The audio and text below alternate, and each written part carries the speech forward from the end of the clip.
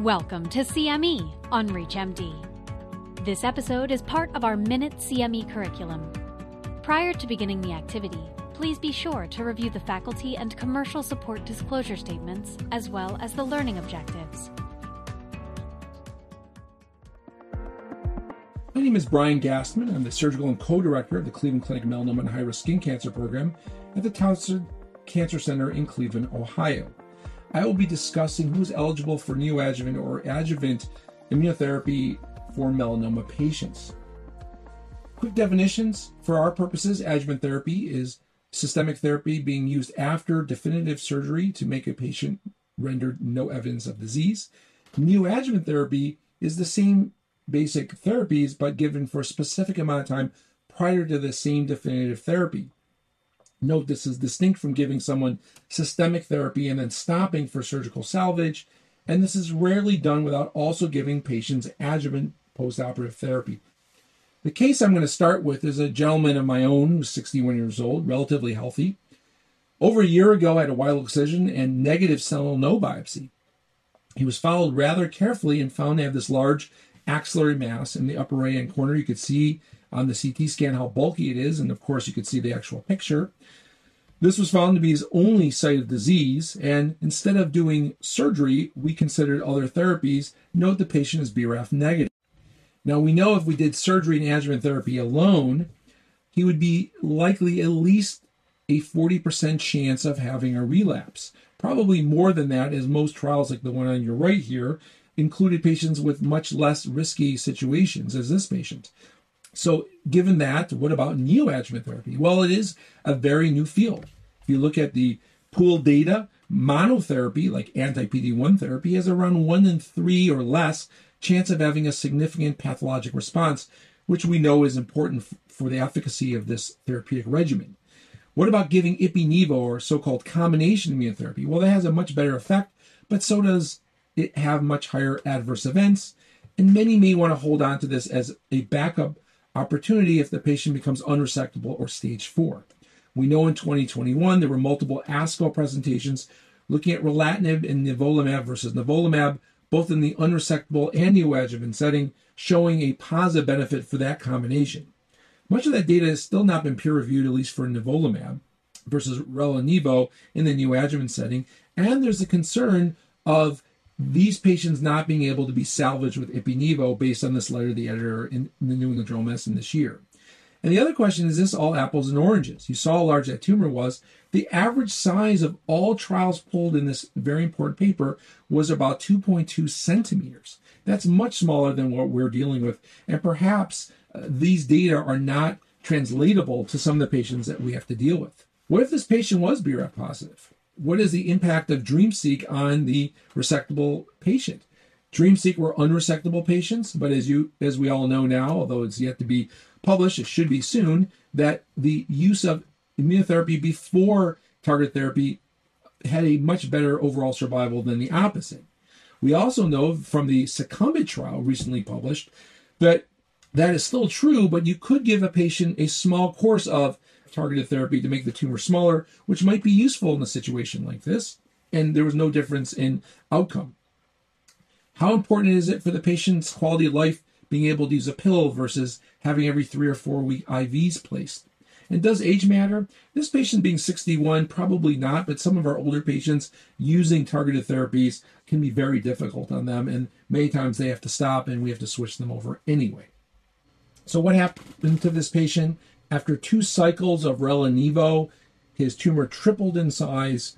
We had to take the axillary vein from the patient and strip this off the pleura, probably only getting an R1 resection margin. He's doing well, but now what? I should note that you could see the very large tumor. We were able to get this essentially primarily closed, but in that tumor, around 50% of it was necrotic. Was that because of fast growth, which is what we normally would think? Or is that actually indication that despite the growth, there was an effect of the immunotherapy? That will need to be seen in the future, but these are big questions. Should we continue the rela-nivo, switch him over to ipi-nivo? These are all areas of deliberation. We're going to focus on the indications for these therapies based on melanoma-specific survival risk. However, there are other aspects such as toxicity and quality of life that have to be considered. You should note that stage 2B, 2C has almost as bad MSS, melanoma-specific survival, as stage 3C, and stage 3A is about as good as stage 1B.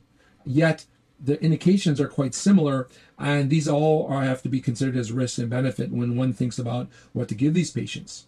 From a neoadjuvant perspective, it's a little easier because the patients have to have resectable macroscopic disease, which is generally stage 3C or oligometastatic stage 4. So we add in the modern adjuvant therapy trials to understand patients' risk.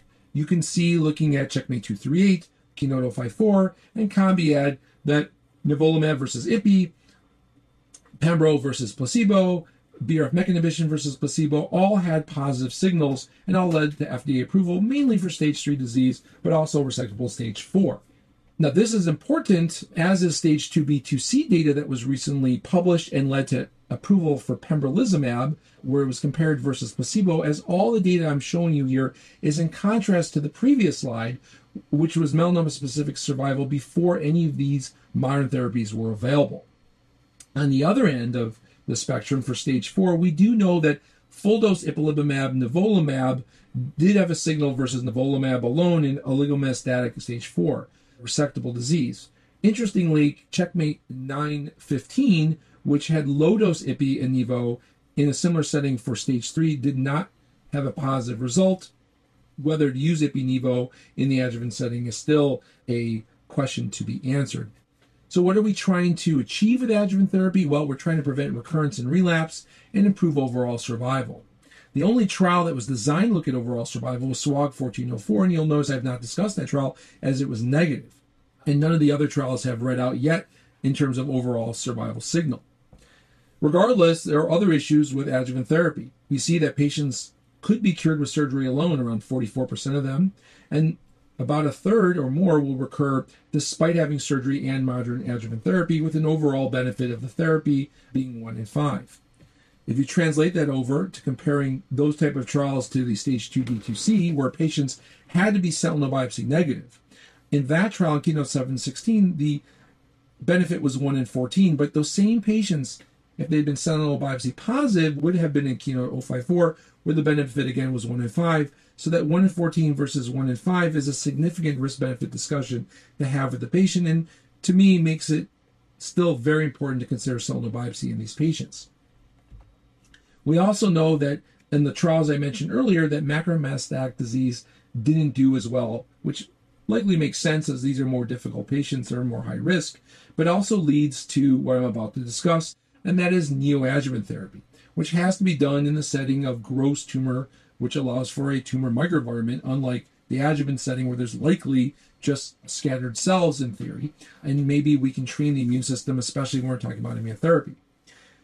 Neoadjuvant therapy has also been able to be used for predicting outcome, especially if there's pathologic response, but you need a good pathologist to identify that. And if you look here in the major combined meta-analysis paper in Nature Medicine in 2021, on your right you can see the effects of having 51% or more non-viable tumor in the surgical resection bed, had excellent overall responses, especially when the patients continued on adjuvant therapy. Less than that, though, they did very poorly. The kind of trends, though, that we saw with immunotherapy were not easily seen with the targeted therapy, except if they had excellent responses, meaning really a complete response. There's a lot of major research opportunities, and so far these kind of trials have led to significant discovery. Finally, doing neoadjuvant therapy builds in the delay to surgery, which may be necessary if the patient's too sick to go to surgery right away. Maybe you want to shrink the tumor to make them more operable, or maybe the schedule is just impossible to get the patients in. This was particularly useful during COVID. So one can imagine these therapies take a few weeks to be given, and then the average time from that treatment to surgery was around 7 weeks over all trials, with the targeted therapy group having an average of 10 weeks. And this could be very useful for the patients, the oncologists, and the surgeons as plans in a very complex situation have to be made. There are disadvantages to neoadjuvant therapy besides the fact that it's still under investigation. Tumors can grow in the interim and may become inoperable. We saw that in the case I presented. What do you do if there's no radiologic disease like you see in the bottom right-hand corner? Do you not operate? What about the impact of the recently published Prado study, where a specific node in the basin was marked and then resected only if they had a major pathologic response? That means there was less than 10% viable tumor. The patients did not have surgery versus the rest of the group, and they did just as well, or even better, which makes sense since they had such a great response. But whether we can translate that to modern standard of care is still something that is being discussed amongst clinicians. Unfortunately, one of the other aspects of neoadjuvant trials is that radiology was not shown to be very predictive of tumor effect and outcome. And this will be discussed in a later talk that I'll be giving. I should note, though, hot off the presses today at ESMO in Europe was the fact that SWOG 1801, comparing neoadjuvant and adjuvant pembrolizumab for macroscopic stage 3 disease versus pembrolizumab in the adjuvant setting, clearly, as you can see here, had a major effect. This is a big deal because it's the first time, even though it's only a phase 2 trial, that these two paradigms were compared against each other. And this may make for significant clinical changes, especially after this is peer-reviewed and various details are interrogated. So there are a number of ramifications to the surgeon. It's important for them to really understand who and when these therapies should apply to. For me, I'm very lucky to be part of a large tumor board and multidisciplinary team that helped me with those questions. And I also have a willing medical oncologist to send them to who actually advocates for these type of therapies. You may not have that in your practice, and it's important to identify such a person and develop a strong relationship with them. In the end, you're going to need to convince the patient, the referring physician, and even yourself that this is the right thing to do, as this is going to be a new paradigm and delay surgery amongst other aspects of neoadjuvant care. Be prepared, though, for the patient who gets adverse events who may not even have surgery or have that surgery delayed. The tumor may grow through therapy, as we discussed earlier, or on the opposite side has an amazing response, and the medical oncologist may want to just continue and to not have the patient go through a major operation. And in that setting, sometimes the surgeon and the medical oncologist might be on opposite sides of the thinking process, and that has to be worked out. And again, leads to the need to have a strong relationship between the two physicians, but then adds to the importance of having a true multidisciplinary team. This, in the end, will allow you to maximize patient benefit and outcome, but also add conviction to your thinking processes. And this should include a pathologist, as so much of the benefit in neoadjuvant therapy is being seen in the pathology. And we now have important standards of practices that are now being published and being promoted, as you see on the bottom right-hand corner here.